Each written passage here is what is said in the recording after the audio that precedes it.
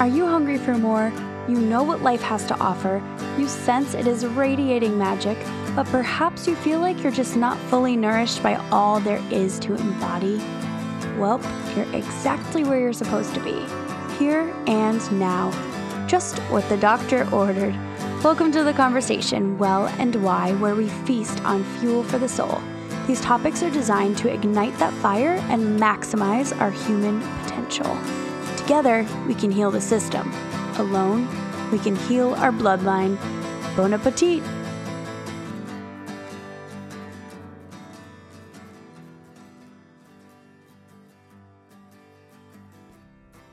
Welcome back to Well and Why, a spiritually nutritious production. I'm your host, Allie, and this week's episode is with Margaret. She is the founder and co-founder with her sister of Oh My Goodness, Inc., which is a youth wellness center in Garden City, Long Island.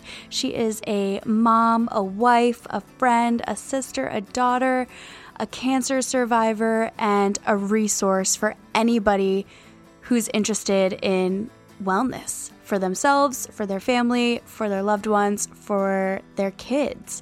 And this youth wellness center is such a fantastic idea. I'm so excited for her to share more info about this. She goes through her journey, what it was like going through breast cancer, the support that she had, the healthcare system, alternative approaches to breast cancer and the struggles with insurance, the trials and tribulations of a young mom going through breast cancer, a journey of the unexpected, Oh My Goodness, her youth wellness center, and so many other things. She goes into such depth and she gave me so much time.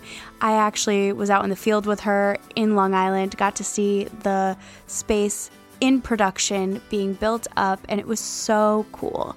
I'm so excited for her journey. I'm really thrilled to be sharing her story on here with you guys. And I also want to mention briefly, when we recorded this episode, I had a job, but a fun fact about me right now is I am sitting at home on a Thursday recording this in order to get it out for your ears, and I am unemployed. So I was let go, and yes, it was very shocking. Let myself feel all the feels for a couple days, and to be honest, I've never felt more empowered, excited, and just creative. Like, I just am feeling all these things of empowerment with this time. So I just wanted to share that. I'll talk more on it later because right now you need to hear this. So enjoy this episode. Margaret, thank you so much for being here on Well and Why. Right outside your almost completed children's wellness center. You're starting right here in my car. Oh, wait, no. Let me start that over. No, that's so You're great. not It's starting so it in your car. No, but the conversation and the spreading awareness on this level is in the car. It's almost perfect. It's my first conversation out in the field, and it feels so much fun, and I love having this morning with you, and it's been such a cool experience. I know. My first time in Long Island, which is awesome, and you brought me to that amazing place, the French Workshop. Yep, French Workshop Bakery. So cute. In Garden City. Oh my God, so cute. And the people that own it are adorable, and they love you and your family, and that was so beautiful to see. Thanks. Guys, I nearly cried at how, generous they were of let us know how we can help you. So sweet. It's all about the community around here, and I'm grateful that I have such a tight-knit family and tight-knit friends, and everybody's willing to help. So trying to build that community. It's so important. So important. And it looks like you have it. So you're right on par with where you're supposed to be, I feel. So much fun. I'm very excited. So I'm eager to share your story because people need to know what goes on in the U.S. healthcare system from the perspective of somebody going through it. I like to mention how we met, and you and I connected through an amazing friend, Pauline, at her first networking event for millennial women. That's right.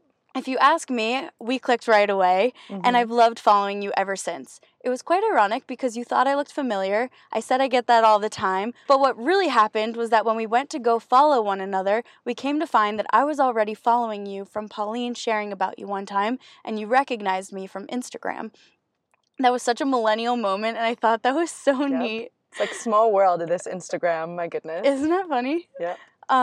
you're going to her vision board party on February 2nd in Greenpoint, right? Yep, I'll be there, bringing my sister and some more girls. Oh my gosh, me too. I'm so excited. And Chrissy Papetti is speaking, and she's amazing. I can't wait. It's going to be so nice. Can't wait. So powerful. It's such a powerful event. Pauline's such a powerful girl. Oh my gosh. And bringing all these women together is brilliant. Like, So beyond smart. brilliant. I know. And for in the beginning of 2020 to like either envision your whole year or your decade or your next few months, I think it's so amazing. I look back at my last vision board and I was like, oh my gosh. So I made my own one time. Yeah. So but it wasn't like guided. So I'm excited at this time to be around like other powerful women, to see what they do and how we can feed off of each other. Yeah. So I think like that takes vision board and women meeting to a different level. Totally. I couldn't agree more. And It's just really the cool. energy and how it's an inspiring space. Yeah. Just to be in that kind of environment. So true. That's so awesome. true. Firstly, you're a teacher, friend, sister, daughter, wife, and mom. Yeah, I got a lot. Yeah. All the while, you've been going through breast cancer at such a young age and decided to fight it fully without chemo, right? Yep. Wow. Not to mention, you recently quit your teaching career to pursue a children's wellness center in Long Island, New York with your sister, which That's is right. a massive feat.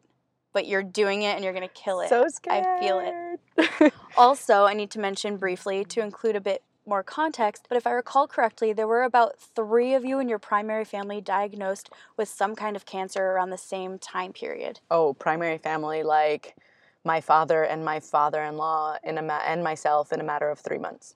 Insane. I literally don't know how you guys Yeah. have It gotten. was definitely a dark time. Oh man. All right. Well, here you are and it's beautiful. But that's a mouthful. I really can't imagine being in your shoes and going through what you have and still are. And I just want to say that I respect the crap out of you and you're a badass woman on a mission that I need to stand behind, which is why you're here. So I just started tearing. I just want to Aw. make note of that because I'm thinking back to that time, and like it's kind of cool to say that somebody's acknowledging a feeling that I was having in a moment that was so dark. Because I feel like I didn't do anything much. And I'll say this till the end. I feel like I didn't do anything at all. I was a woman in a circumstance that I needed to get out of. And so my family was going through something and I was their support for a month or two. And then it was like the diagnosis, when it hit me, it was like, no way. But I had to be whatever I was for them. I had to sort of find it within myself. But again, without them or my husband or, my son, I wouldn't be able to do it. Yeah, you all have a massive support system, and Yeah. it seems like that's just the most powerful thing that anybody can have. I'm lucky. I considered myself the luckiest woman before, but no, it happened afterwards. Wow. For sure, I really realized how much I have. Wow. It's amazing. It's so wild that when you go through something so challenging that's like when your eyes really open, Yeah. and I feel like part of this podcast is to share these stories so we can kind of feel that way without having to go through that yet. Yeah. Like we're all going to go through things, but to cultivate that gratitude, for everything that we have and like recognizing those little things when we do have that kind of support, What sucks is that like something like that has to happen. And that's what's the most terrible thing of all. And so it has to happen in our time because we're bombarded with immediate things that satisfy us. We're bombarded. Yeah. So from waking up in the morning and having our, I don't know, cream, like pumpkin flavored creamery in our coffee, that's not something to be happy with. Happy with is just waking up in the morning. And so now I see that. Now I see that. Like taking my vitamins every day, that's like the down, like I don't care about that. If I can go home and I see my son at home playing, like that's my life. And I truly mean it. Yeah. How old is he? 4. Oh, what's his name? Costadino. So cute. Yeah, I super don't know Greek. if I could. Super Greek. I don't know if I All could right, say ready? Konstantinos. Oh, Konstantinos. There but you go. Konstantinos. Costadino. Yeah. Constantino. So he's like a super light. This is the light Yeah. of my life. Oh, he's so cute. You share a lot of him. I love it. Yeah. What made you decide to go the route you did, meaning without the chemo, and how did the doctors respond to that choice? Ooh, what do I answer first? Okay, so I'd like to say that a lot of it had to do with my husband. So his father was going through chemo, who had just started chemo, and he was doing research. My husband is a research freak. So anything and he's really good with finding information out. Good Google. Yeah, a good a good Googler. Definitely need one of Say those. Say that 10 times fast. Yeah. Good Googler. Good Googler, good Googler. So when I was first diagnosed, he like automatically, plus he also knew somebody who didn't necessarily heal herself. She tried to, and then it turned to stage 4, and now she's just monitored, but she's maintaining her or battling with it using natural methods. So she's just maintaining now. Stage 4 is really difficult to combat. But he knew that that's not the route that he wanted for me, but he didn't really push me. He just tried to open my eyes for it. And so when about 2 weeks before I was diagnosed, and also was dealing with everything with my dad and my father-in-law, so I was very intrigued. We watched this one documentary, and I forgot what it was, but it talked about the ketogenic diet and autism. And I said to myself, what the hell are we doing? If the ketogenic diet could reverse certain symptoms of autism, then why are we eating the foods that we're eating? Mm-hmm. And it's also known to help with cancer patients. So I was like, you know what? My sister's on a health freak too, but you know, she splurges here and there. She goes on tangents here and there. But I was like, Nina, let's do it. I remember being at the mall and I was like, how many carbs does broccoli have? And it was just like, oh, I'm not eating broccoli. I didn't even eat broccoli at that point. So it was like 2 weeks before I was diagnosed. Craziest thing is I would have been in Greece that summer had my son didn't go through this vertigo issue. He would get really dizzy and faint, and I took him to the hospital twice that summer, and we had to cancel our trip. And we were we were supposed to baptize my now godson in Greece, and we had to delay. Anyways, so we didn't go, and it was one Saturday, and I felt it on my breast, and I said, something's wrong, because this is something like I've never felt You just before. were feeling for it? I woke up in the morning. I remember like yesterday. Husband was sleeping next to me. My son was sleeping in his bed. We were out in Southold, and I like a morning stretch, kind of feel your body. Hey, I'm alive, kind of thing. Every morning you did that? I mean, you just felt normal. Like it's okay. like this is what I'm doing today. Hey, good morning, stretch, feel my body. Okay, cool, get up, and I felt the lump, and it was like a knuckle sticking out from my breast. And I was like, this is off. Mind you, my dad was just diagnosed. He was scheduled for surgery. My father-in-law. So in my head, I'm like, oh my God. I called my doctor. Mind you, I'm still on this diet. I called my doctor and I said, you need to see me. It happened in a matter of days. He saw me. Next day I had ultrasound. Next day I had biopsy. Whoa. And then 2 days later, I was scheduled to leave for Greece. I had my bags packed. They were right by the door. And it was already rescheduled. It was already rescheduled. Mm-hmm. So we rescheduled to go, right? Yeah. Bags are packed by the door, and I got a call. It was like 9:30 in the morning, and she's like, I have to tell you because I know you're going to Greece, but you have cancer. And I said, but can I still go to Greece? Obviously, it didn't like happen all jolly like that, but I was like, I grew weak. Like I was a bowl of spaghetti. Yeah. I didn't want to tell my husband, but that was the only person that I can tell because of everything that he was dealing with, you know? Mm. And I was called him up crying and said, we can't go. You have to come home now. We have things to do. Yeah.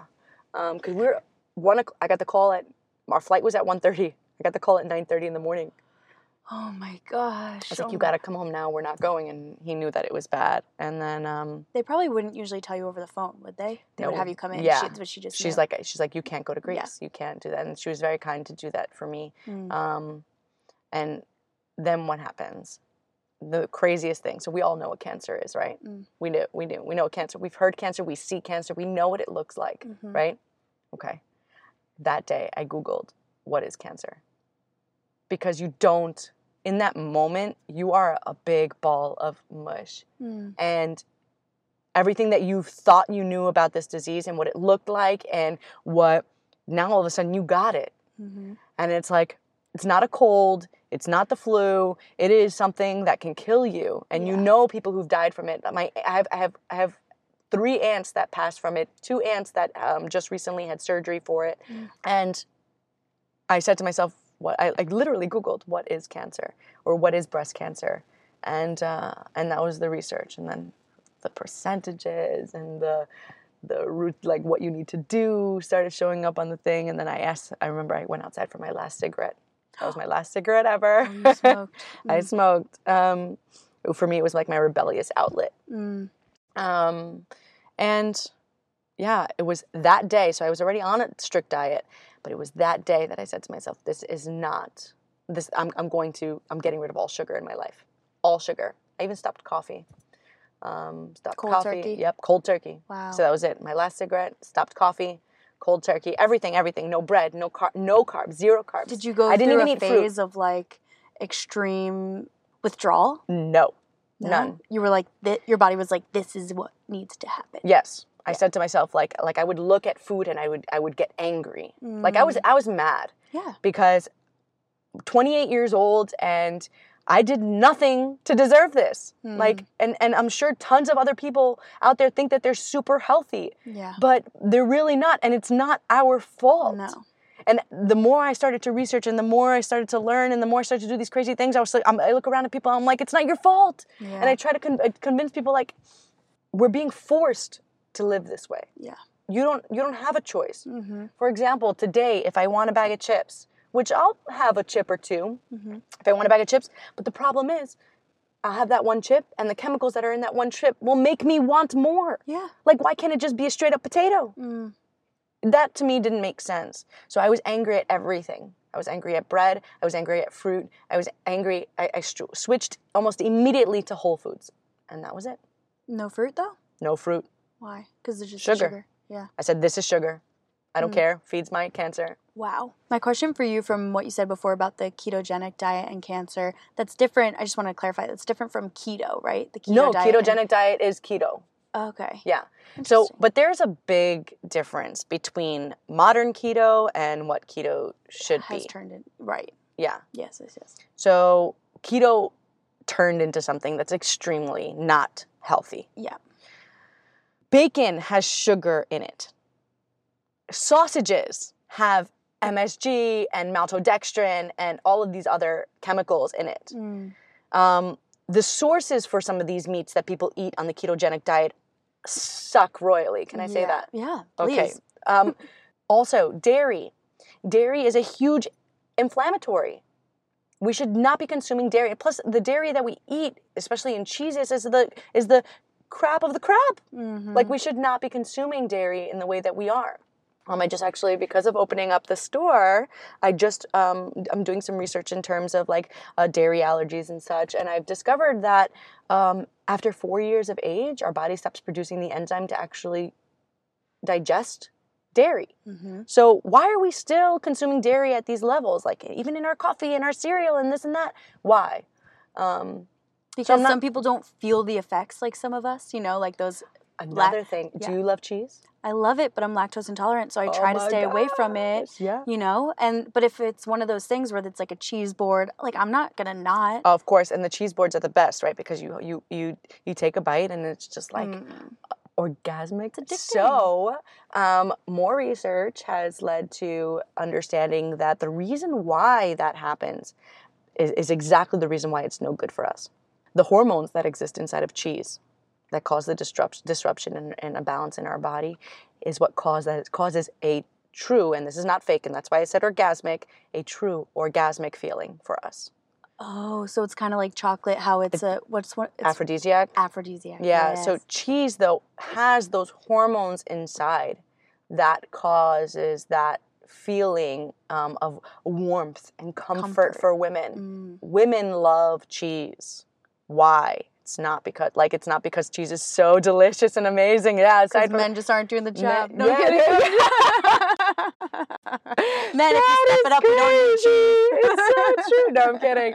That is so funny, but it's true that but all of those things are hormone disruptors. So when I started my research, it took me about 2 months to actually even find the doctor because nothing that a regular oncologist was telling me was making sense to me. Wow, that's insane. What is one of the most frustrating aspects of the healthcare system that you've come to find? Oh my gosh. That's another thing. I guess I'm one big ball of anger. No, I'm kidding. I'm not angry. I'm definitely frustrated. She's a ray of sunshine, guys. Literally. I think I'm a ray. I'm a ball of energy. Yes. You could say ball of energy. Yes. Okay. Which the sun is. So yeah. Okay. So I'm frustrated because I feel like if insurance is able to, our healthcare system is out of whack, instead of healing the problem or taking care of the problem that causes all this. So like, why does a 28-year-old develop cancer? Why does a baby have cancer? Why does a 20-year-old have lymphoma? Like, whoa, let's reverse. A lot of this is not chance. Actually, none of this is chance. Somebody once told me that something like cancer, the flu, diabetes, psoriasis, all of these things are conditions of the body. Under the right condition, these things don't develop. Right. And that's bottom line. Fed. So what is the condition for which we can breed healthy bodies?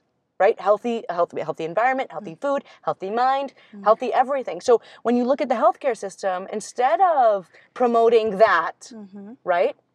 What are they promoting? Putting a Band-Aid over it. Yeah. Chemotherapy, putting a Band-Aid over it. Right? I mean, the thing that I hear over and over again with conventional medicine is, I just got to get through this, and then I can go back to my life.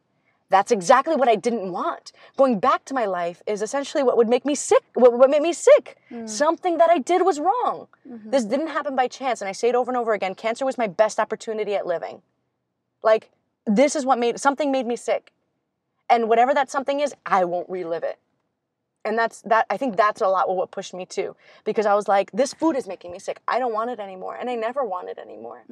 Or, well, you know what, if I'll have it, it'll be 10 years from now when I know that I'm pure and I take a little bite and I say, okay, I'm good. That's all I want, you know? And I hate to say that food, because people say, food heals you? I'd love to say that, but there's not enough broccoli in the world that you could eat to be the healthiest person in the world. There are vitamins that you take that have all those ingredients inside. So for all of you out there that are listening and saying, oh, she just had a really good diet, it's not necessarily just that. Yeah. It takes discipline. It takes a lot more than a healthy diet. It's saying no to the foods that don't help you. So if a food does not heal you, don't eat it. I know. I'm trying to work on that. Like, before I bite something, like, is this going to nourish me? Or, yeah. And I haven't been that good at it. I went a week of being really good at it, and then I kind of, like, got off, and then I'm like, oh, it's okay. Like, I can always get back on. Getting off once is fine. That's beautiful. It's about being human. Yeah. Right? Go and enjoy. I know. So, as far as the healthcare system is concerned, and it also upsets me, too, because they only pay for the conventional method. And it sucks. Yes. Because the face of cancer is somebody who is bald. And I'm not bald. Right. Never was. I have cancer or had cancer. I'm in remission now. I mean, I guess you can't really say that I don't have cancer anymore until like years have passed and I'm still in remission, and then I'll be like, yeah. But all I did was vitamins, really. I did super intensive vitamin therapy. I did blood work. The scans they covered, thankfully. But if I found my doctor who was able to monitor me and give me the vitamins that I need, I would have been stuck doing conventional medicine. And not enough of that exists. Right. Not enough opportunity. And I feel really bad. I'm actually helping a young lady, a girl who is my friend. I played basketball with her, and and I'm trying to not talk her out of it, but I'm trying to tell her my perspective and what I went through, just so that she can see that there are options for her. But I'm telling you, insurance paints one picture. One picture. Doctors paint one picture. I went to 3 different doctors, and they said, oh, go find somebody who coincides with what you agree with and which one you think is best fit for you. So I would go to the doctors and say, so what is my routine? What are you going to give me? And the answers were the same across the board. I said, what the heck am I doing going to all these different doctors? Like, you're not really, and I would ask them questions and they wouldn't have answers. So let me direct you to this specialist. So what do you specialize in? You know nothing about my cancer, but you can give me that medicine? There's so much underlying too. So can I say one more thing in regards to that? Please. So there's one test. It's called the Caris test, CARIS. And the Caris test takes the tumor or takes the original biopsy, and it tests it in different, under different circumstances, when it is faced with different agents. So, for example, when it's faced with turmeric, when it's faced with mushrooms, when it's faced with, different types of chemotherapy, different drugs, right? So, and then they test to see whether or not that drug or whatever is proven in history or is effective, because everybody's cancer is different. This is also another thing I didn't know, right? So there's breast cancer, and then there's like a trillion different types of breast cancer. Yeah. So everybody was offering me the same treatment. And they said like 40% chance of it working on me. I'm like, I'm going to lose my life for a year, and then 5 years after that I can't have a baby, and you can only give me about 40% chance. Yeah, well, no, whatever. So I asked for this test, and they all refused me this test. And I said, but that doesn't make sense. Why are you giving me the drugs before you know if they're going to work for me? Mm-hmm. And I had to get like, so when I went to finally see my doctor, he's like, oh, we're doing that test. I was like, thank you. Like, it turned out that those drugs wouldn't have worked for me. That they were going to give me. I would have been bald and it would have been pointless. Whoa. Yep. Immunotherapy would work on me, so they also tested different immunotherapy drugs. Immunotherapy worked me, and I heard a rumor that Sloan Kettering is actually opening up a facility that they can do the tests on site there now before they offer the chemotherapy. I mean, come on. Duh. For me, that just makes sense. Why would you not do it in that fucking order? Because the healthcare system. Because you have insurances that are not willing to pay for it because, I mean, I hope this podcast doesn't get blocked, but Big Pharma does. Big Pharma has a big role in making sure that the drugs get administered before the actual testing gets done. Mm-hmm. Of course. I don't doubt that one slight bit. Yeah. Not it at sucks. all. I mean, I'm just a little person, but I'm just a little person with this big freaking story. And like, this is just, for me, common sense. I don't know about the rest of the world. It is. People just don't want to admit it to themselves that are in that world, because until it happens to somebody in their family, and then they don't want to go that route, you know what I mean?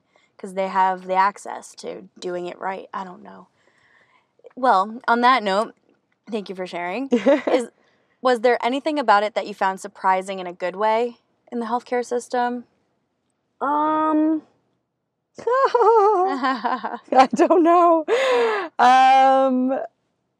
Like, in a good way, they didn't pay for my mastectomy.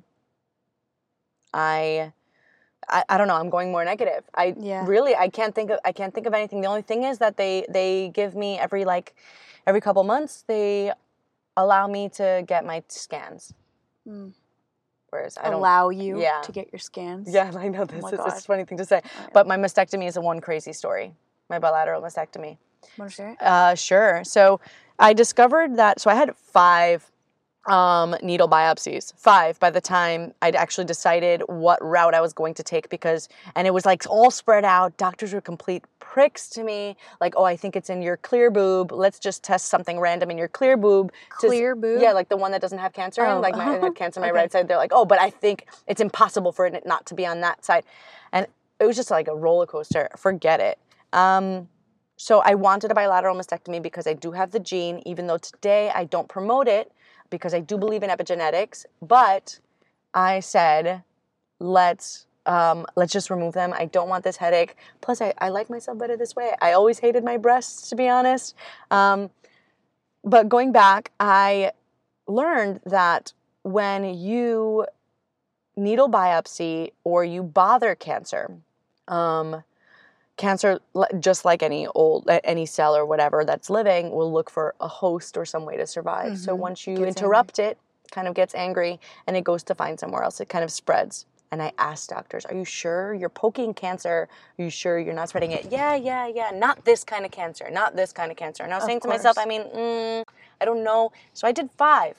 And then I discovered through my doctor a month later, that there exists this one type of surgery, and it's called laser surgery and laser ablation. This one doctor here in Long Island, Dr. Antonelli, he's a little older now, and he was the only person who, like, when I say only person that does laser surgery.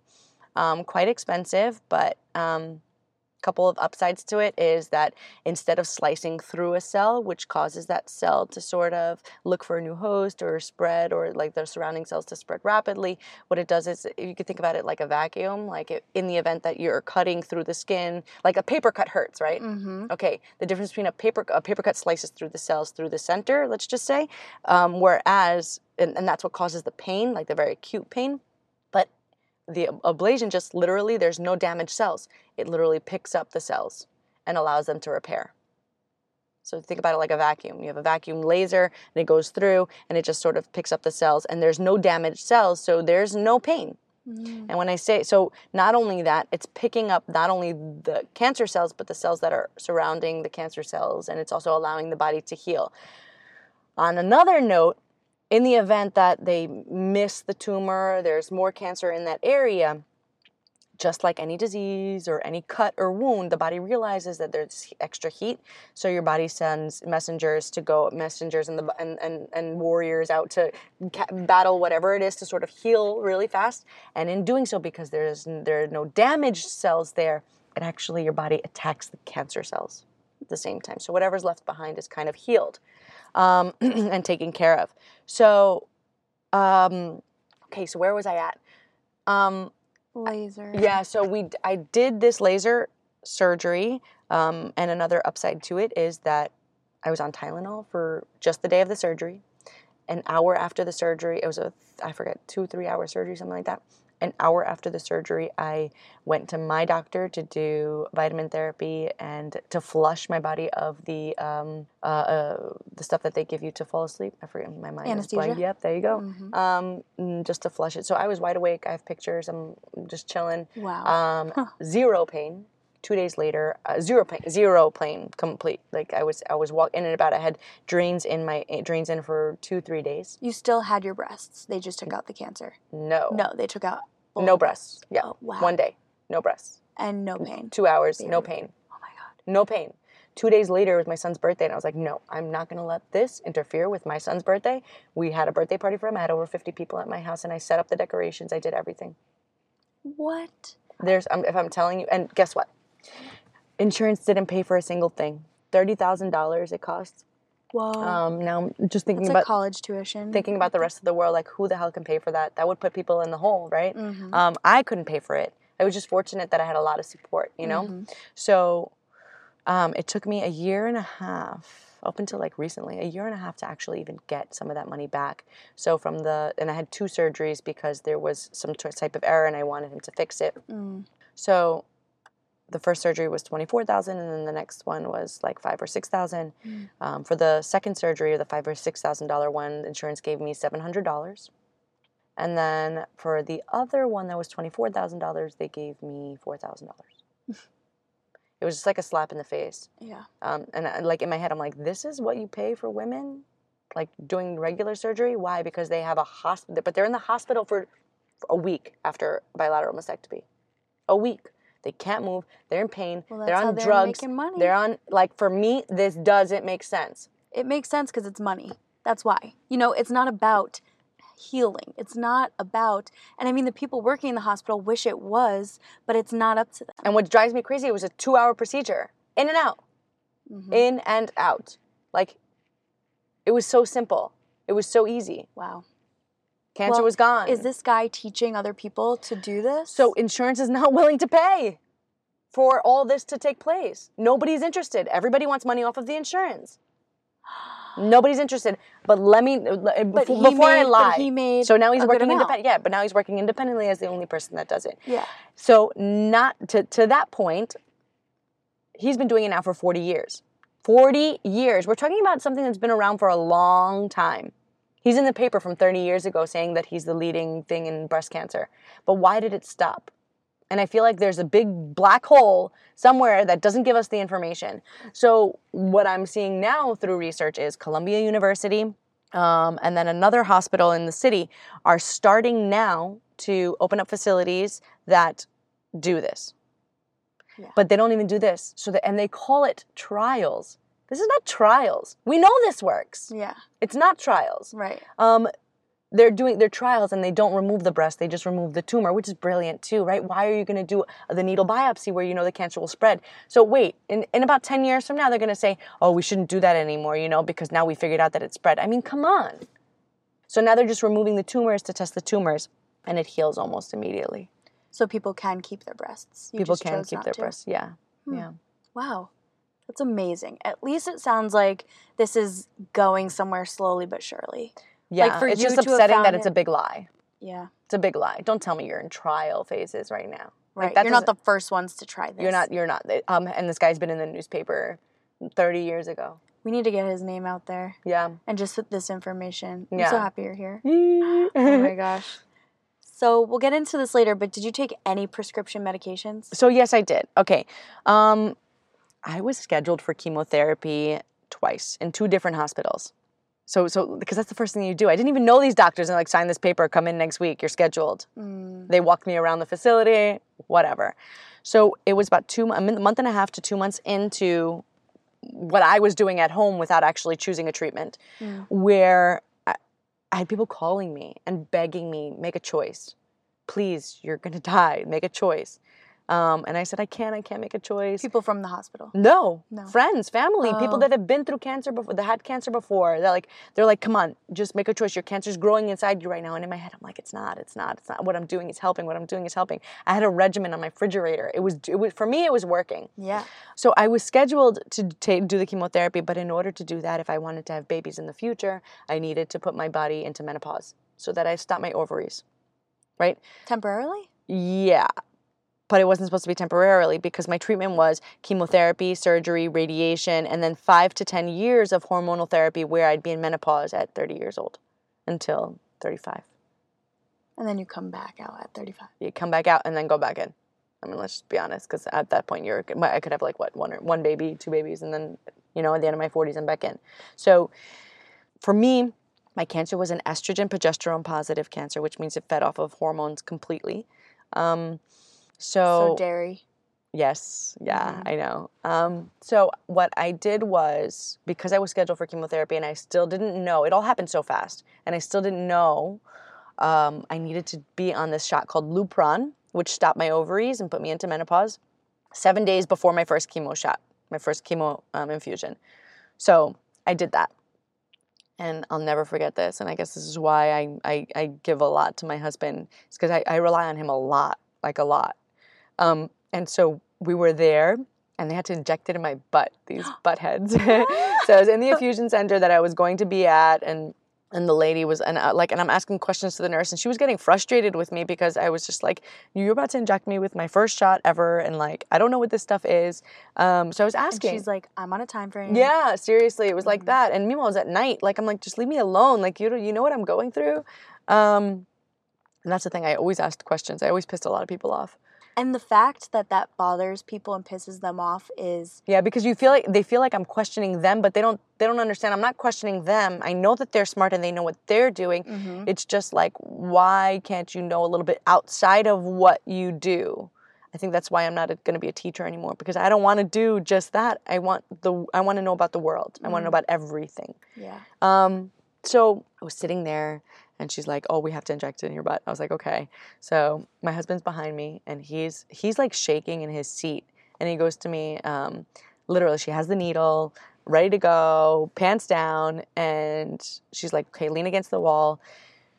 About literally a second before the needle goes in, she's like, 1, 2. My husband screams out, I don't believe in this. I think this is bullshit. And I burst into tears. Like, it was like so dramatic. I was like, douche. Like, don't do it now. Don't do that now. But that was such an inspirational moment because I'm happy. My husband never like speaks like his feelings and emotions, and he never persuaded me to go in any direction. But in that moment, he was like, this is not what I want for you. Mm-hmm. And so I think that support that I knew, like a lot of me wanted to make him happy. Mm-hmm. So that support that I had was like, okay. So having said that, my ovaries were in menopause. I started getting menopausal. I get hot flashes. Oh, so you did get the shot? Yes, I got the shot. No, I got it. Oh. I got it. Because again, I was scared of dying. People are telling me I'm going to die. Yeah. So that's known as a chemotherapy shot. They give it to women usually when they struggle with having babies, to help like stop the ovaries and then make them go and like to play around with the hormones. Oh, it's like part of the fertility process? Yes, exactly. Mm-hmm. So, but for me, I said it's a win-win because I would stop my ovaries, which means my estrogen would go really low, which means no longer feeding the cancer. And in the event that I wanted to do chemotherapy, I was ready. Mm-hmm. Right? Mm-hmm. Okay. So when I went to my doctor, my now doctor, I met him that week. And I said, I just did chemotherapy, you know? Mm-hmm. I met him that week. I just did Lupron. And I was like, I think I want to continue it. And he goes, yeah, continue it. So I continued Lupron for 5 months. The butt shot. The butt shot. But I started injecting it into myself. I started doing my own shots in the thigh. Oh. So yeah, that was like, that's my medicine. And then I also am on metformin, which diabetics are on. It just reduces my blood sugar, but I'm not going to be on that for much longer. Again, this is I'm weaning myself off. So if that's the bulk of the medicine that I'm on, so I was on Lupron. I was in menopause for 5 or 6 months. Never forget the hot flashes. Oh my gosh. And yeah, it was so funny. Mood swings? I think my husband can tell you that. Yeah. I don't know. Don't ask him. Yeah. No, mood swings. I think honestly, I was my best self because I was healthy. Also because I was eating really well. I'd lost a lot of weight. I was eating really well. I felt really good. A lot of energy. It wasn't. I feel like it was less mood swings because of the fact that I was more stable. I was more stable than I'd ever been. Yeah. It was better than how you were feeling when you felt like you were about to die. Yeah. Yeah. You're like, this is helping. Yeah. I felt like that. So like my saving. medicine, so I stopped taking the Lupron. My medicine till today that I've taken for this treatment was Lupron for 4 or 5 months, and then the metformin that I take every day. So I take one little thing. Yeah. Wow. Well, it's good to know. I was really curious if it was like only vitamins and food, Yeah. Awesome. Thank you. So we play around with hormones. You play around with this blood sugar level. There's also ways that you can like lower your blood sugar. But again, we're looking for least restrictive, right? We try to not kill me and maintain, great immune system, something that doesn't interfere too much with the immune system. And that's what I was into, Yeah. So I'm not 100% against conventional medicine, but it doesn't have to be extreme. Yeah. It doesn't have to be the majority of the treatment. Yeah, it's a shame. Yeah, it's just it can like enhance your other treatments or like as long as it doesn't interfere. Right. As long as it doesn't weaken the immune system, because then you're doing the opposite, right? The goal is to, fix, not put the Band-Aid on it, but fix the problem. Yeah, amazing. Well, you actually kind of mentioned this earlier, but recently on Instagram, you posted about how somebody said cancer is the most amazing opportunity. Oh, yeah. And whether or not you agreed right when it was said, you mentioned how through all the fear and terrifying thoughts, cancer has given you this new sense of purpose that you feel driven by now. What was life like for you before breast cancer, and how has it changed your life for the better? So, that's a good question. So I was always a driven and passionate person. So as a teacher, I had a really big role in my school. I was a dean, I was a mentor, I ran programs. I got along well with the kids, and it was just because of my fire, my energy. And when I was I taught special education. So when I was into helping somebody, I was head neck deep. What do you call it? I was in it. I was on a mission. It's neck deep, right? So I was on a mission. I'm always on a mission. My parents tell me all the time I need to calm down because I'm driving them nuts. But so I was always like that, except I kept a lot inside, even though I'm very expressive, so you could tell the look on my face when something's going on, it's like, oh, leave Margaret alone because something's going on, or let me figure out what's going on. But I kept a lot inside because I like to live my life. I'm going to say this because I just now changed after 29 years, my wish on my birthday. You blow out your birthday candle. And my wish for 29 years has been, I want to be happy. Just give me happiness. That's it. I swear to goodness, every year. I have the same one every year too, but I'm not going to tell you. Oh, yeah? Okay, give me happiness. And I'm not going to tell you this year's, but I changed it this year. Cool. I changed it this year. And that change came about because I masked a lot of stuff before I had cancer, before I was diagnosed. And not masked it like I pretended like everything was okay. It's just I wanted everything to be okay. So I accepted a lot of things. I allowed things to just be. Yeah. And not that I didn't express them, but it just sat there. And now things got worse. And I was uber emotional, as I am now, except I'm more aware of my body. I'm more aware of what I can do for other people. I'm more aware because I can control myself more. Does that make sense? Yeah. And so for about 4 or 5 years now, I've been wanting to open up a children's play cafe. And I thought it was brilliant, and I thought it was super selfish because I love my coffee and I love my son. So what better thing to put the two together and just do it, right? And then when this happened, my frustration, my anger, my life, it just got wound up in one big ball. And I guess this whole people say life or death situation where you're face to face with death, and you have this big revelation that you want to change your life for the better. And you can say that I had something along the lines of that, but it just, and I think we discussed it earlier too, how it was in those moments, I'll never forget it. We went to Greece a week after I was diagnosed, after I'd seen so many doctors, that I was in bed, and I've never felt so low in my life. And I would apologize to my husband every day. I said, I'm sorry, I just want to die because I feel bad for you. I feel bad for my son. I feel bad that, I would look at my son and I'd say, he's going to grow up without a mom. And because I really thought I was gone, and I was just like, just leave me here. Like, I was pushing everybody away because I didn't talk to I wasn't a mom to my son for a solid month, I gotta say. Because I said, he has to get used to me not being around.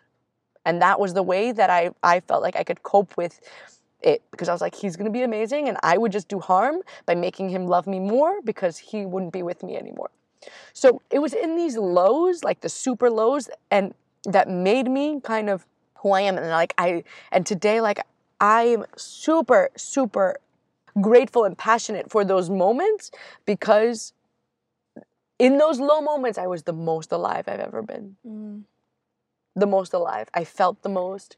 It's kind of like this, we talked about it, this dramatic feeling that people are eager for. And not to say that I'm eager to get cancer, right. But it was an opportunity that smacked me in the face. It was something that stepped on me, pushed me down, and I pushed it back up. And unless you get pushed down, unless you literally, somebody holds you down, you're never going to want to get up. And I want to get up. And now I just want to inspire. I don't want kids at 20 years old to be dealt with the same circumstances. I don't want this to happen anymore to anybody else. And not to say that I'm going to prevent it. I'm not a doctor. I don't have miracle cures, but I have resources, and I have a heart, and I have my mission. And that's the same mission that we, I guess to close this question, the same mission that drove me as a teacher to excel and to help and to inspire and to be a model for these kids that I used to teach. This is my mission now. And that, I think this mission is more worthwhile. Wow. And it's amazing because being a teacher and educator, it's like this perfect segue into what you're doing now. And besides being a mom. Same thing, yeah. You're doing the same thing in your own type of classroom that you've created. Yeah, it's the same thing. And in fact, I laugh because I go to schools to sort of talk about my program, and I'm like, hey, this is the better lesson. And I'm like, not to say that your lesson is not good. Your lesson is great. But this is the life lesson. This is the lesson that will what they're not teaching us. What they're not teaching, yeah. Yeah, which needs to be taught.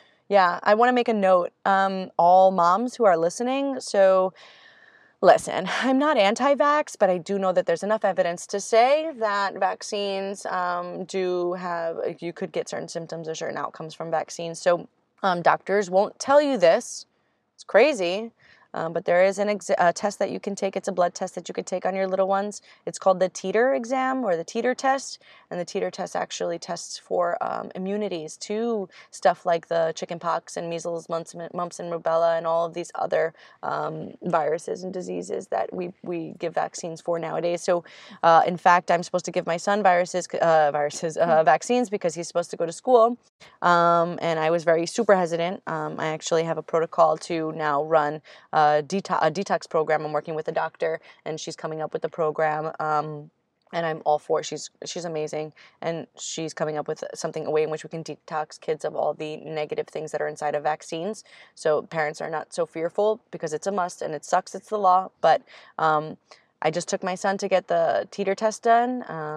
Doctor's like, okay, yeah, sure, you want it. I didn't realize it was that easy. I thought it was something that they'd have to order. It's like, why wouldn't they offer it to kids? Why just give them the vaccine? Offer it. Mm-hmm. Why do you have to give them the medicine right away? Yeah.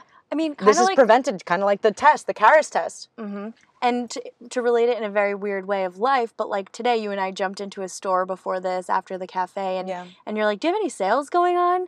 And like, why didn't she tell you about the sales going on? She got to reach into this thing, grab a hair tie, whichever hair tie color she got was the percentage of the sale that she got, and you got, and it was just like, I guess what's hard is that there are so many things that could be tested. It's like, there should be like a list right there. They should run through them all or something. Yeah, hey, do you want to take a blood test? Yeah. This blood test will prevent, like, just give the option. Right.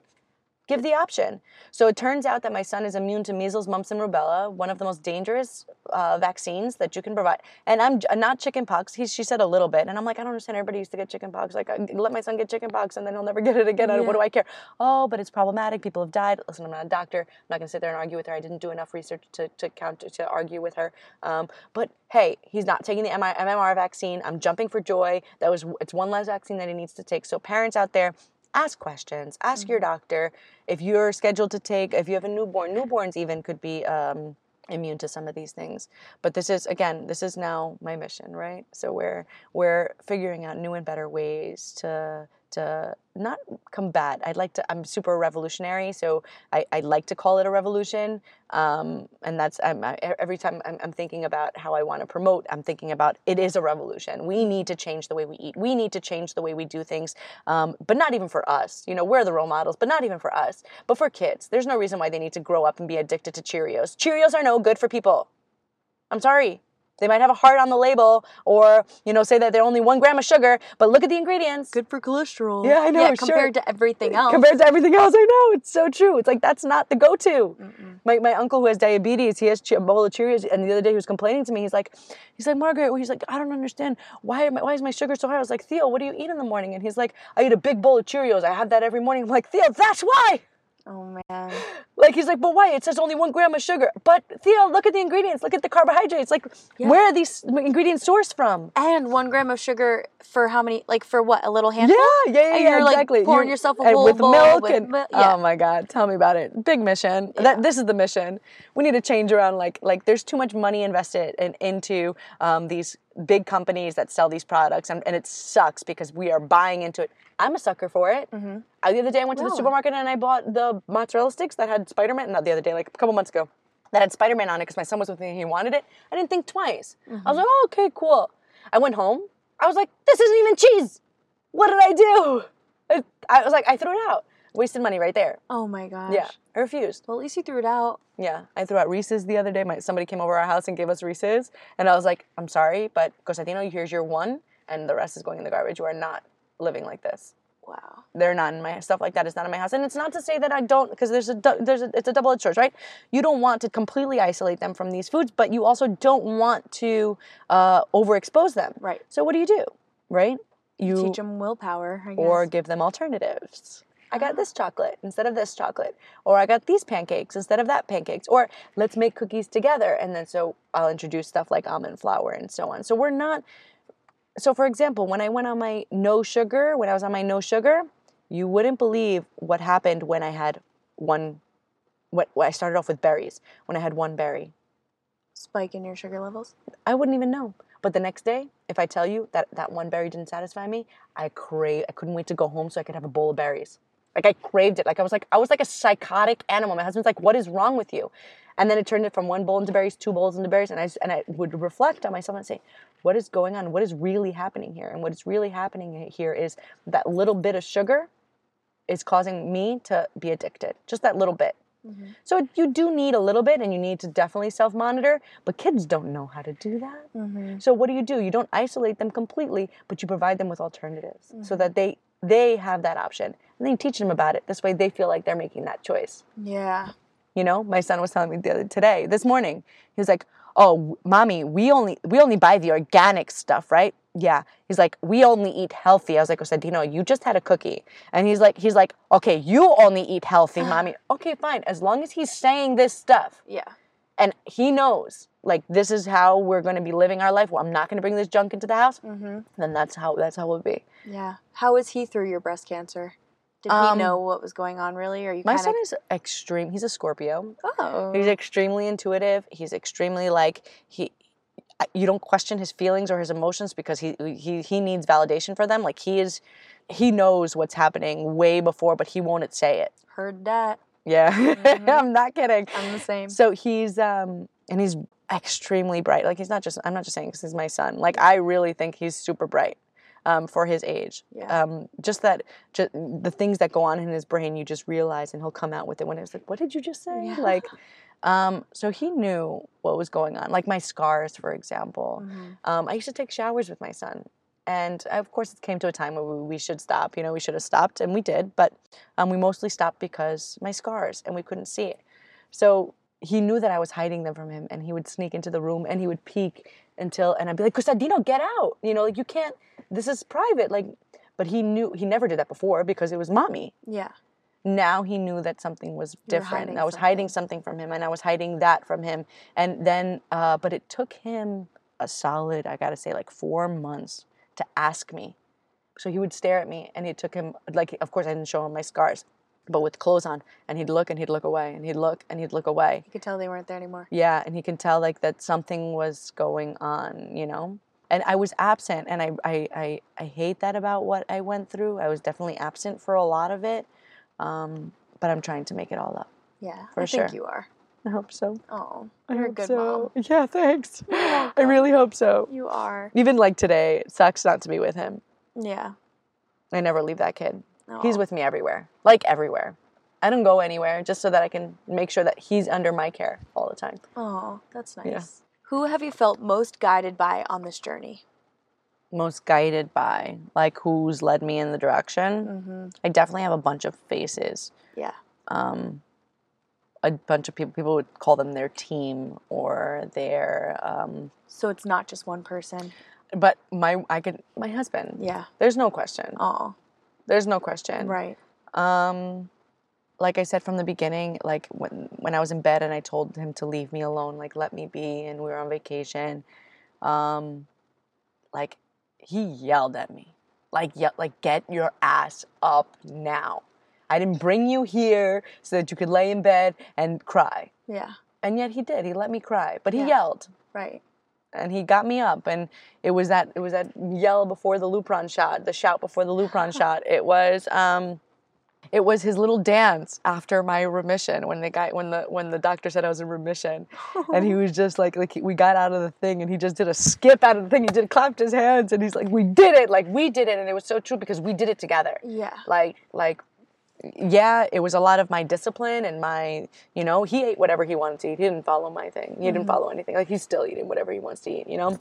But it was definitely my discipline, but it was his guidance that wow. Like, we beat cancer together. Yeah. I definitely didn't do it by myself. Do you think that when he yelled in before that shot, you knew more that he was going to be there for you in a way that you didn't expect in the first place? Yeah, I don't think, if I did chemo, I don't think he would be there as much as he was. Because, again, this is not something that he believed in. So I wanted him to want to help me. Yeah, you needed that.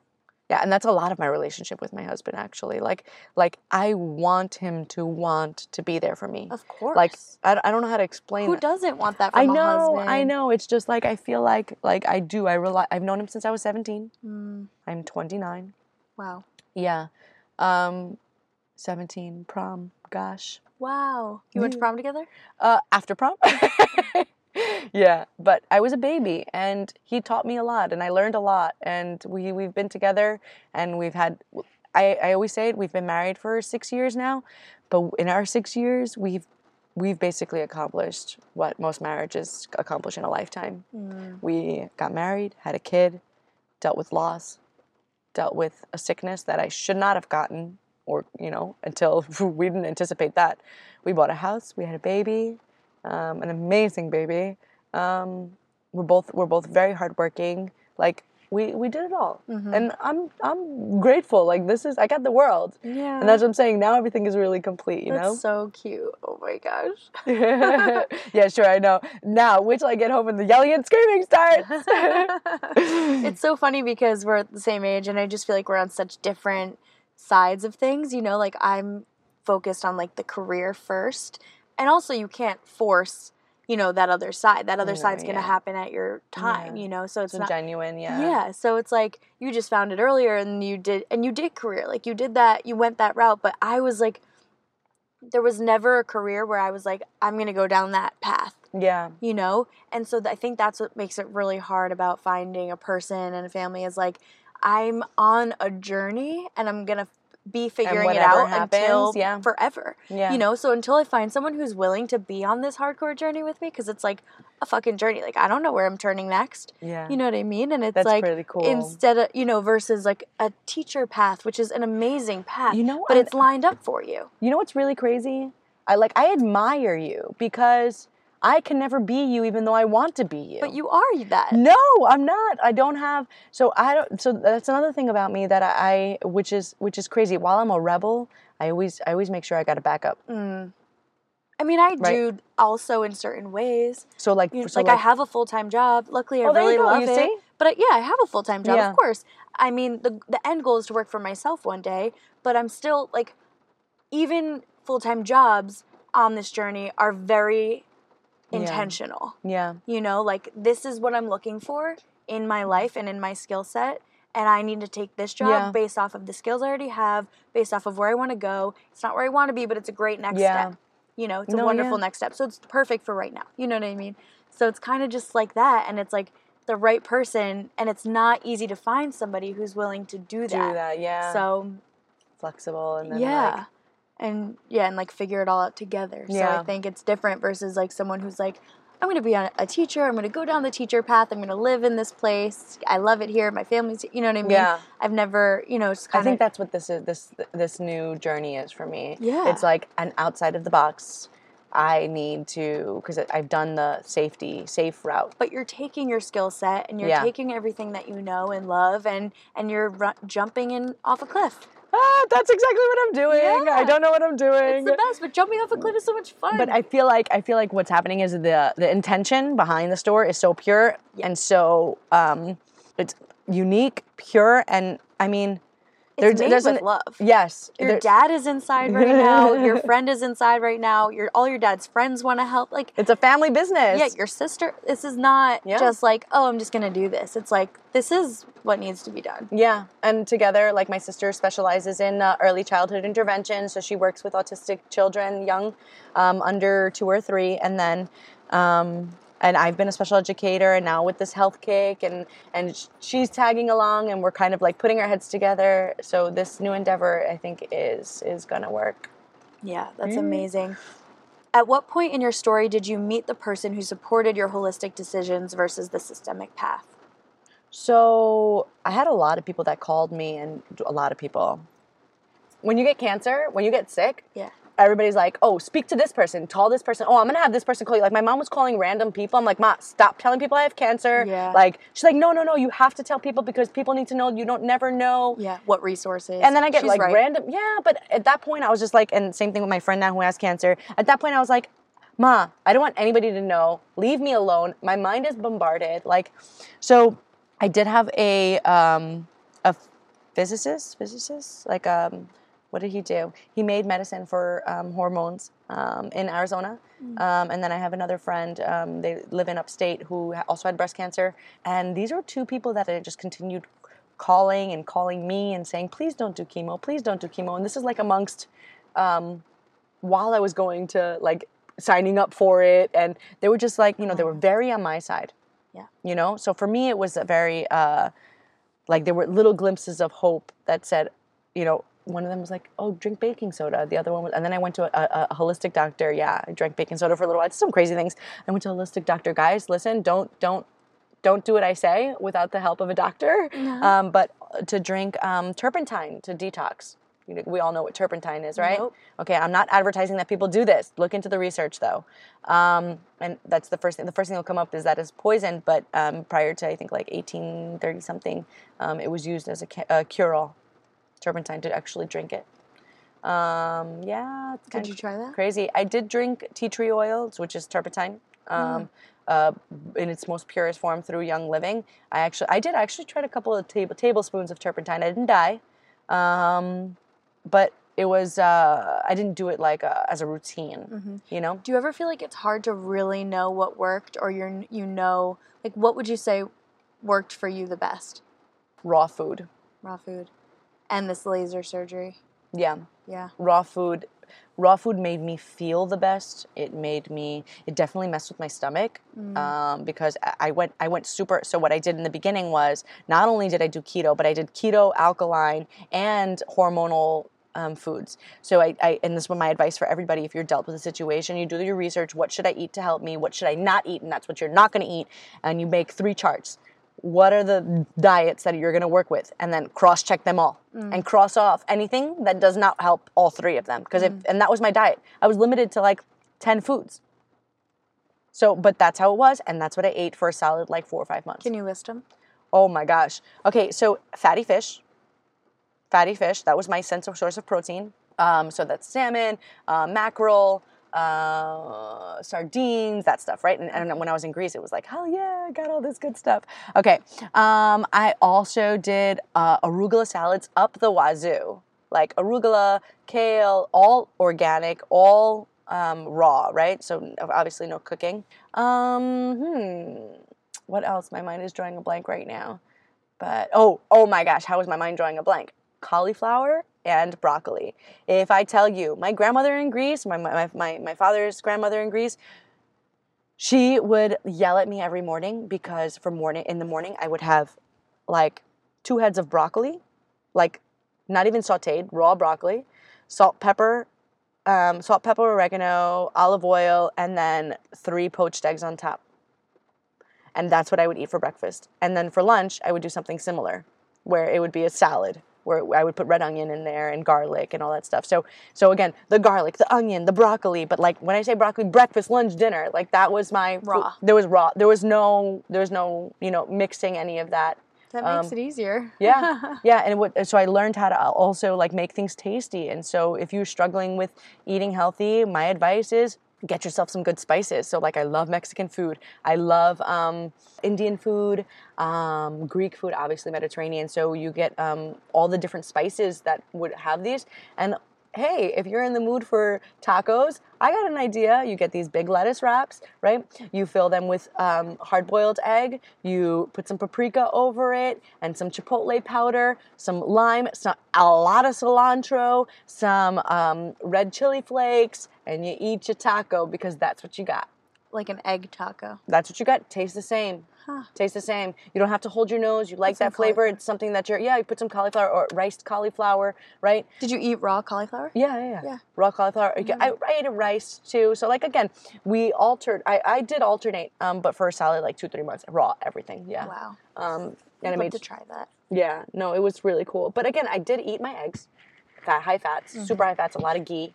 I did eat my eggs. I did eat my salmon. So you can't say I was ever a vegan. And I don't think that that's fair to say because I wasn't. And a lot of people say, oh, what'd you do? You ate a lot of vegetables? Yeah, I ate a lot of vegetables. But I also ate what else I thought was good for my body.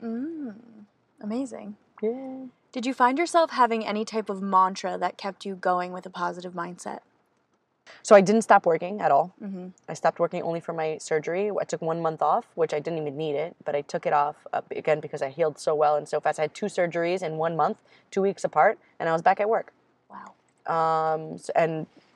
So yeah, I think it was like, I'll never forget the day going back to work too. Oh my God, I have so many stories to tell, but not now, for another day. Yeah, we'll get you back on here. Once everything's up and running, let's do it. Yeah, please. Yes.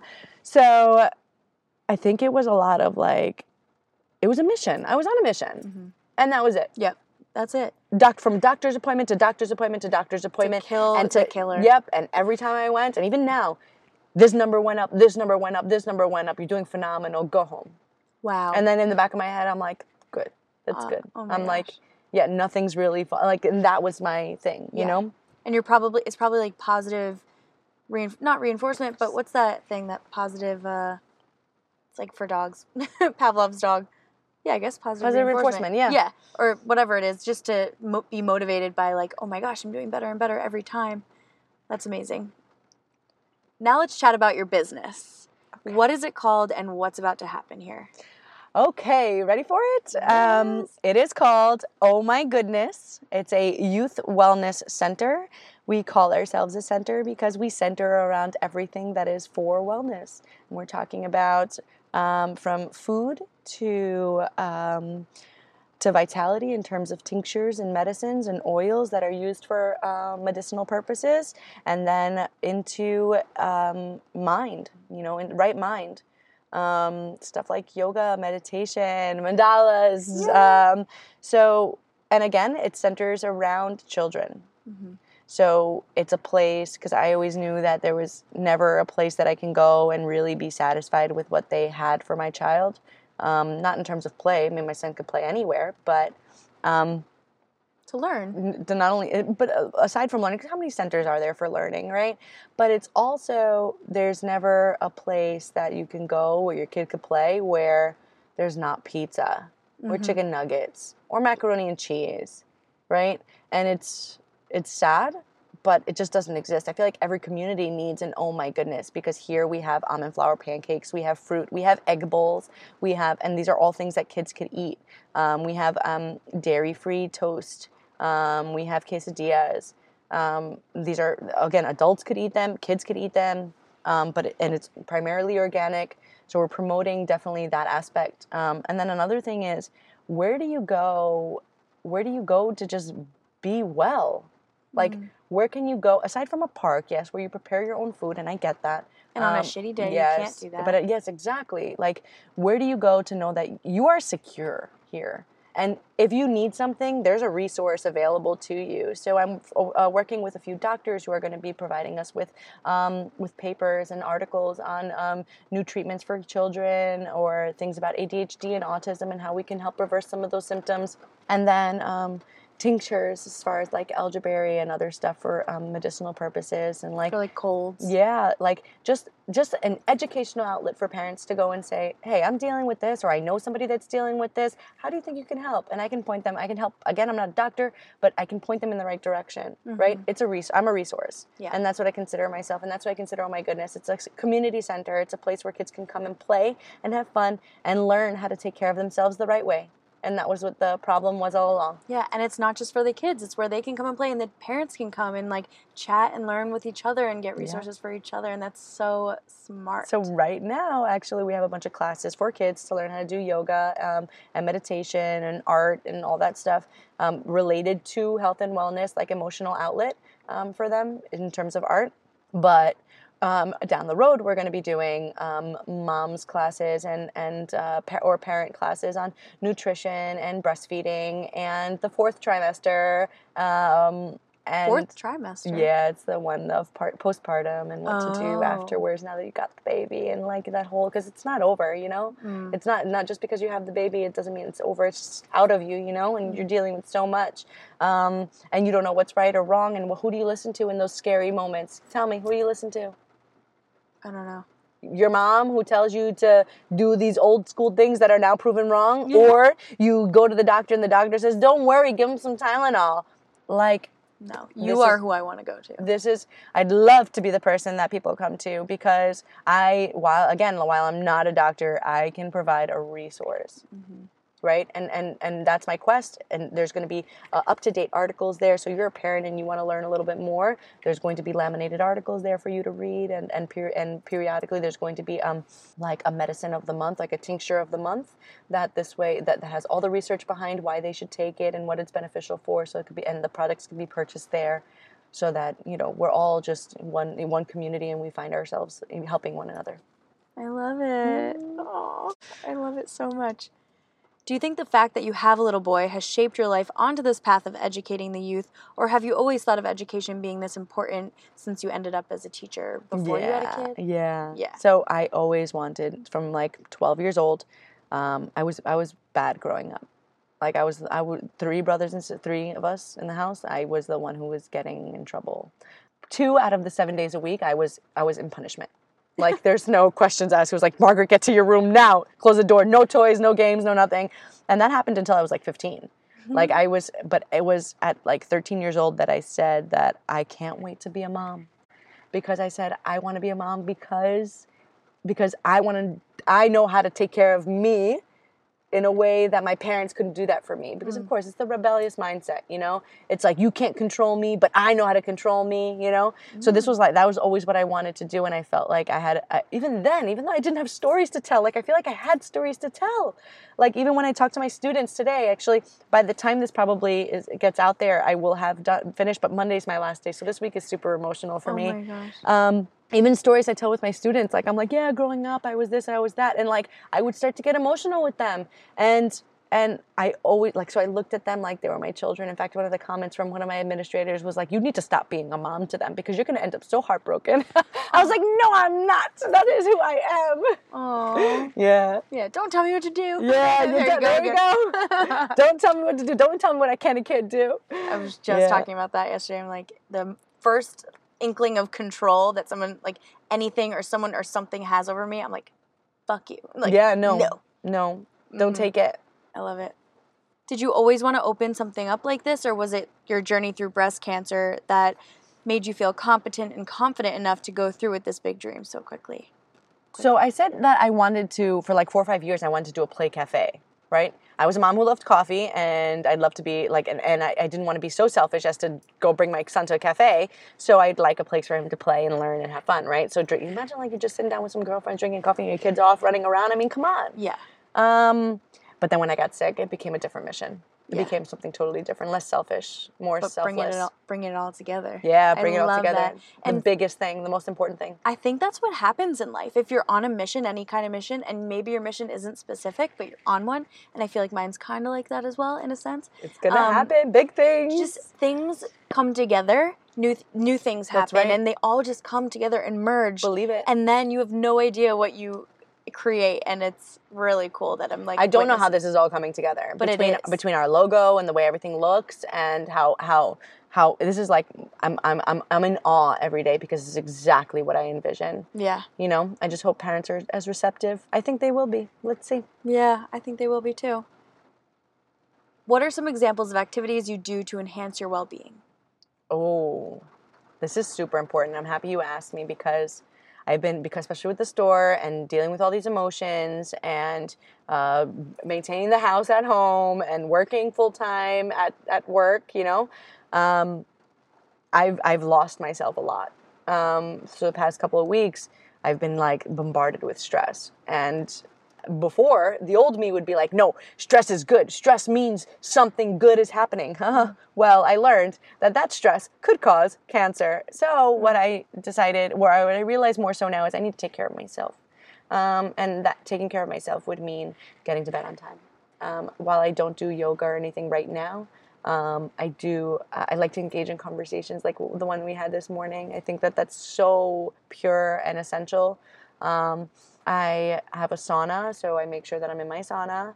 At least 25 infrared sauna, that's right. 25 minutes. It's super healing and and I do a little bit of meditation in there. So 25 minutes, even if it's like a 5-minute meditation, and then the rest I have this it's so great. I think I'm going to just give you the link that you could attach it to purchase this. It's a coloring book, mandalas, but it has grown-up affirmations in it. So it says, "You're the fucking shit," or "You fucking rock," or "Don't fucking doubt yourself." Like, it's all these things on these different pages, and like you find yourself not only coloring in the mandalas and feeling that sense of like peace and calmness, but as I'm coloring it, I'm freaking reading that line over and over and over again. So I have my meditation, I have that, I have my green tea. I'm like even right now, like, can't wait to go home and have my matcha. I make it myself and I'll drink it in 2 minutes. Who the hell cares? But this is something that is like peace and calming for me. Yeah. You know? So I definitely put a lot of, so the little things, the 25 minutes when my son goes to bed, that's like the me time. Wow. Is there a daily or weekly habit that you have that is a non-negotiable in your lifestyle? Matcha. That's it. Cool. Yeah, I drink close to a gallon of water a day, over a gallon of water a day. Wow. Yeah.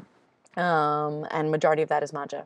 Wow. Yeah, there's a lot of science behind that. Ladies and gentlemen, just drink your matcha. Really? We'll get into the science behind matcha on another day, but definitely drink your matcha. And even just your water. Honestly, I just want to plug this. There's this water bottle right here. I'll show you. Yeah. Called Hydromate. Fill it. And every is notch. It liters? 1 liter? It's in milliliters. Yeah. So that whole thing is 1 liter. I think so. Yeah. So it's 1,000 milliliters. So the one I have is I purchased a mason jar. And it does the trick. You have to drink technically like 2 of those a day, 2 liters a day. I drink 2 of these a day. Yep.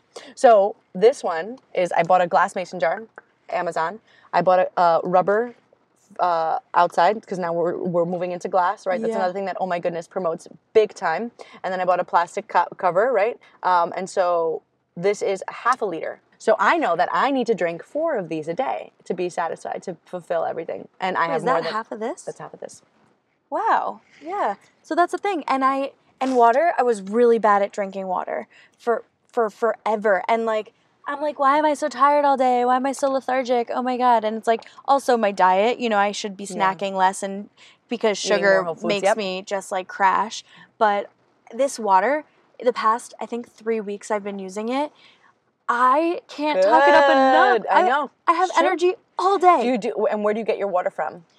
We have a machine at work that I had gotten, and it's like triple filtered. Nice. Like, amazing water. Good. Yeah, that's also super important. Yeah. Your water can cure you. And I don't doubt that. Like, your water can cure you. My energy levels are out of this world, and I've actually gotten 2 people to like look into it and purchase it. And I'm like, and I even messaged them like, do you guys? So have, they're purchasing the bottle? Does the bottle have a filter on it? No.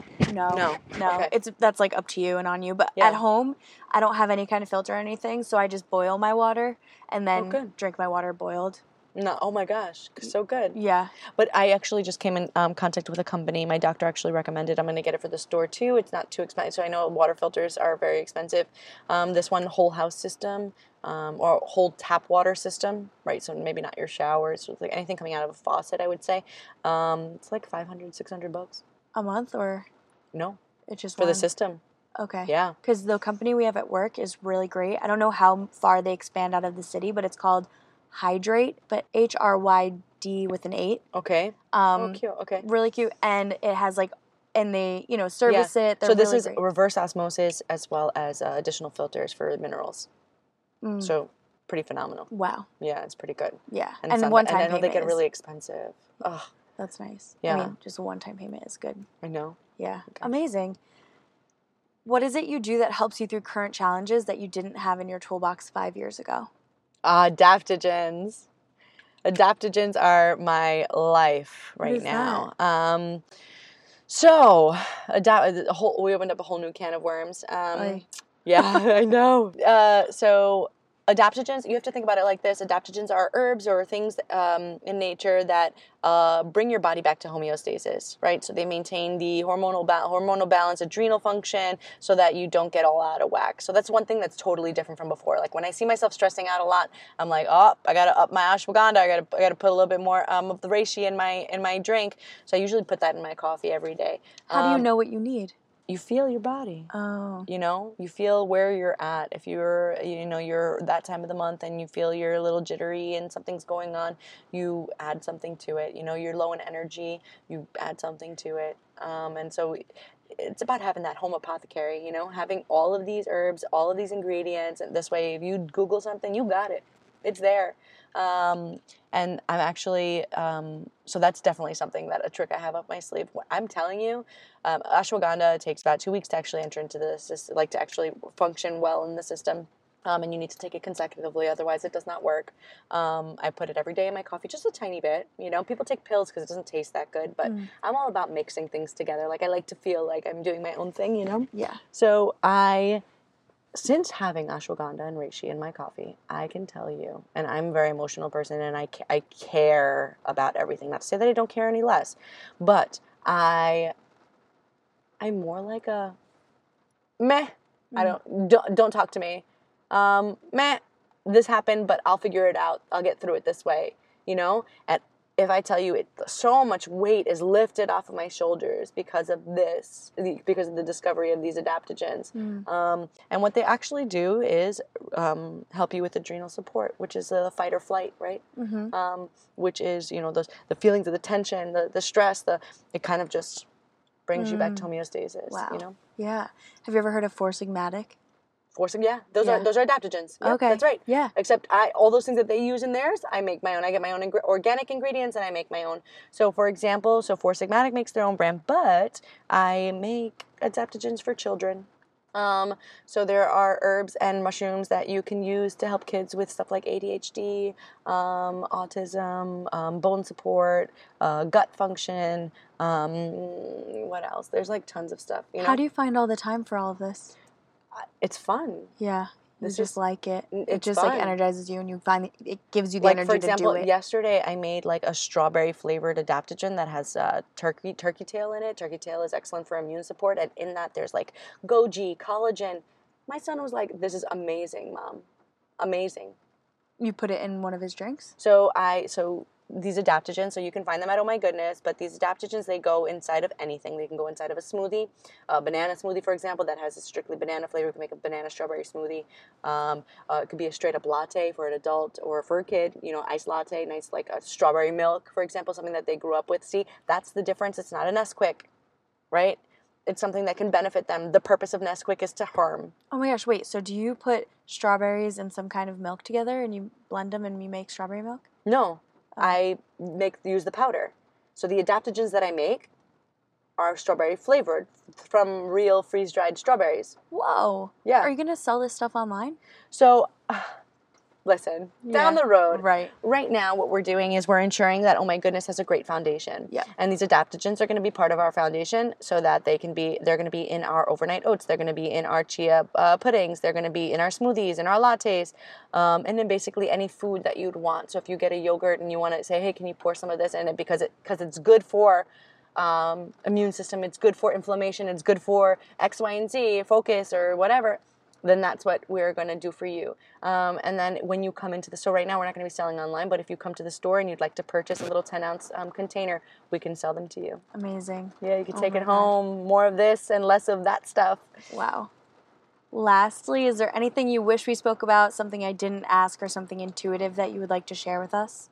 I mean, I feel like it's really hard for me, especially with a lot of trauma, to go back and remember everything that happened. I know that people exist that they can tell you the story from start to finish and not forget anything, I don't know if that's true. I mean, I've heard some pretty good storytellers. Like my grandmother was a good storyteller. She was able to tell everything and the feelings and the emotions and everything. I'm just a big ball of incidents in my life. And I feel like a lot of things elicit a lot of these memories, like bring back a lot of these memories. So I just feel like this is a never-ending story. We could sit here another 4 hours and I can tell you from start to finish. There's things that doctors have told me, like straight up doctors have told me, different doctors that I saw that I thought were the kookiest. And that's just doctors. Like there's so much. Yeah. In terms of like magnetic therapy and we didn't talk about the infrared. There's so much. Yeah. And I'm just an open book. So I hope that we can discuss some more again. Maybe it'd be a different topic of how to heal. Yeah. Opposed to just listening to my story, because there's a lot that people can do and just not enough is told. Right. I just don't know how you retain all of this information. You know what's crazy? I feel like I'm like the dumbest person in the world. That's ridiculous. No, but I'm really not kidding, because of all the trauma that I've been through, I forget a lot. I forget a lot. And I have like semi ADHD. There's no questions asked because my mind is just freaking everywhere. You could be having a conversation and be like, oh wait, what did you say? I think it happened twice today. And you don't even eat sugar. Don't. That's nuts. Yes. But I think that's just my mind, like how my mind works. It's just everywhere, I can never really sit still. Going back, what was I saying? About healing, all the things you how do I retain everything? Yeah. So I said I thought I was really that was pretty well placed. It's unbelievable. And how I think that I'm the dumbest person in the world, because in my sauna I do research. I have a notebook. Oh, you bring your phone in? No, I have books. My books, like the go-to. I have like a collection of like 3 or 4 books that I cross-reference and I put together plans. But if I tell you face to face, if you tell me something that's going on, I know my immediate reaction, but I don't retain as much as I wish I did.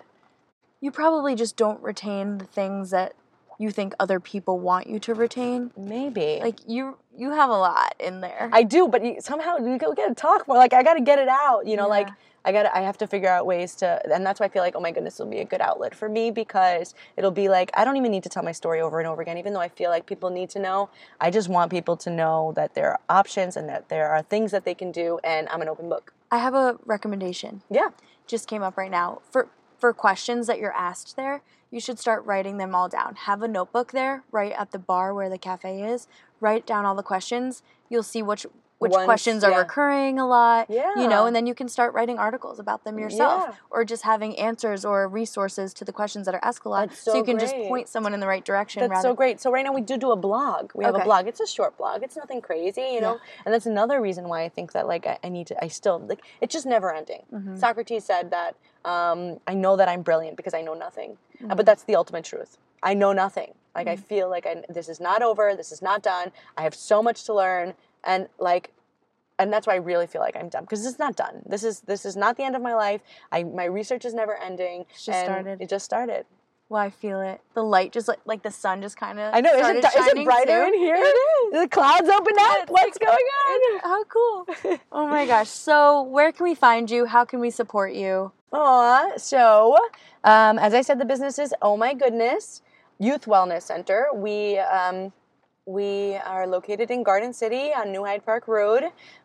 You could, though, go online, ohmygoodnesskids.com, email me, ask me any questions. It's from now, even though the business isn't even open, I'm getting so many questions. You'll find our Instagram there, too, where I'm completely open on my personal Instagram about everything that I went through, and pictures and such, and kind of like how I'm kind of, my life is sort of coming together now as a result. So yeah, I love, if you can't tell, telling my story. Yeah. And if anybody has any questions, you could find me at the website. It'll link you to my email, or you can go on Instagram and find us at Oh My Goodness Inc. or Oh My Goodness is my personal one. Amazing. Yeah, and I'll link it all in the show notes. Awesome. And she also shares really cute videos of her son and them making their own like DIY gummies together. I thought that was so cool. Yeah. And they make a lot of things together. It's only the beginning. Oh my gosh, I'm so pumped. I'm lucky because he's going to be my little model. Yeah. I don't need to hire anybody. And honestly, I feel like you're already my go-to when that time comes. You know, like I'm gonna have all the questions, and I just feel like you're such an amazing role model. Thank you. I look up to you so highly, and I think you're an incredible human and mom and wife and friend, and just like I'm so happy that our paths crossed. Yes, me too. It's so strange how things work, I swear. It is, and thank you so much for being on here today. No, thank you. I love telling my story. Yeah, this is amazing. It's been so much fun. This is really fun. I like this. Yay! Are you as nervous? Was it as nerve-wracking? As you expected? No. I just, again, my mind goes in a million places, so I have to stay focused. Right. See, it's just a conversation, just some mics attached to us, and that's it. But thank you so much. No, thank you. Yay. Welp, that is a wrap, folks. Thank you, as always, for listening and tuning in to Well and Why. I hope you're walking away feeling incredibly inspired and in awe by this amazing woman, Margaret. Margaret, you are such a light. You are so... I adore you. That's really what it is. Thank you, Pauline, for connecting us and being such a connector to so many amazing women that I've met within the last few months of being close with you, and I'm just so grateful. And that being said, I also wanted to thank some other people. I wanted to shout out to Alejandro in Chile. He is somebody that I actually met on a Facebook editing group for podcasts, and he saved the day in my last podcast episode, literally the night before, guys, and I just think that's amazing. There are good people out there, and they are there. Just find them. I wanted to thank Tree River. I feel like I keep forgetting every week to thank them for their music and letting me use that for the past year without much credit, and I suck for not giving them enough. But it is so amazing to have these wonderful people in your life that are so supportive on whatever level they can be. So thank you, Tree River and Trevor, for sharing that with me.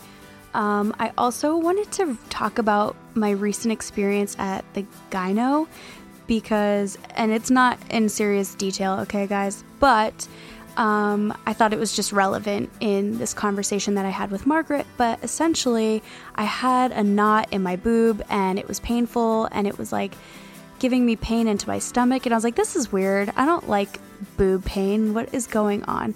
So I made an appointment to see a gyno as quickly as possible. She touched around my boob, didn't feel anything. Okay, what the fuck? I'm not lying, right? And she didn't feel anything. So eventually I went to my chiropractor and I was like, listen, I went to the gyno. She didn't feel anything. I don't know. Maybe it's a musculoskeletal thing. And it was. And she felt it. So thank the Lord for that, because the other woman made me feel crazy. I'm like, I know I'm not crazy. There's a bump. I feel it. And I was so frustrated with myself afterwards because I didn't force her to feel around for it. Like, she felt around for it, but didn't feel it. Like, I should not have left that room until she felt it, right? So that's just a life lesson learned on my part. And I just want to share that so you never leave the doctor's office feeling like you wish you had spoken up a little bit more. But anyway, the chiropractor, they ended up using this crazy machine on my side, and my muscles were just way too tight, and it must have been the way that I was sitting at my desk a lot, or on my couch, on my phone, or my bed, and it just, those little postures that we do all the time that aren't beneficial really add up, and they start creating these other things. So I just thought it was ironic with this episode talking about boob bumps and stuff, but what I was taught was that if it were cancer, it wouldn't have hurt. So that's good to know. But all is good on the boob front on my behalf. Margaret is killing it out there. This week, the week of February 24th, her youth wellness center is now open, so I invite all of you to go check it out, especially if you have kiddos here in the city, and it is such a cool spot. I am so excited for her. I wish I had a kid to bring there, honestly. I'm like, can I come and play? I don't know, but I have the time. But yeah, back to my unemployment. I'm feeling really great, so for anyone who's worried, thank you. But I'm good. It's all going to figure itself out. I feel like I've been gifted the weirdest opportunity of my life, and I just can't wait to see what I do with it. That's really fun. It's really fun to think about. And I have a lot of ideas and plans in the works and amazing support. I've never felt more supported. And back to this conversation, when we were talking about support, it is in our hard times that we feel the most love and support. And so if anything comes out of that, and anything comes out of a hard, difficult time, it's find your support, recognize who they are, reach out and tell them what's going on with you, and you will be stunned by the response. So that being said, I love you. Thank you for listening, sending out all the good vibes because I just can't contain it. I'm feeling really good. I don't know. I'm on a high. I don't understand it, but it's good. It's good. It's all working out, right? In the grand scheme of things. You know where to find me. Please reach out if you have any feedback or anything you want to reach out to myself or Margaret. You can find me at Spiritually Nutritious on Instagram or wellandwhy@gmail.com. That's WELLANDWHY@gmail. If you're still listening and you want to start a podcast, I have some fun news coming your way, especially if you're located here in New York City. So keep an ear out for that. All right. Ta-ta for now.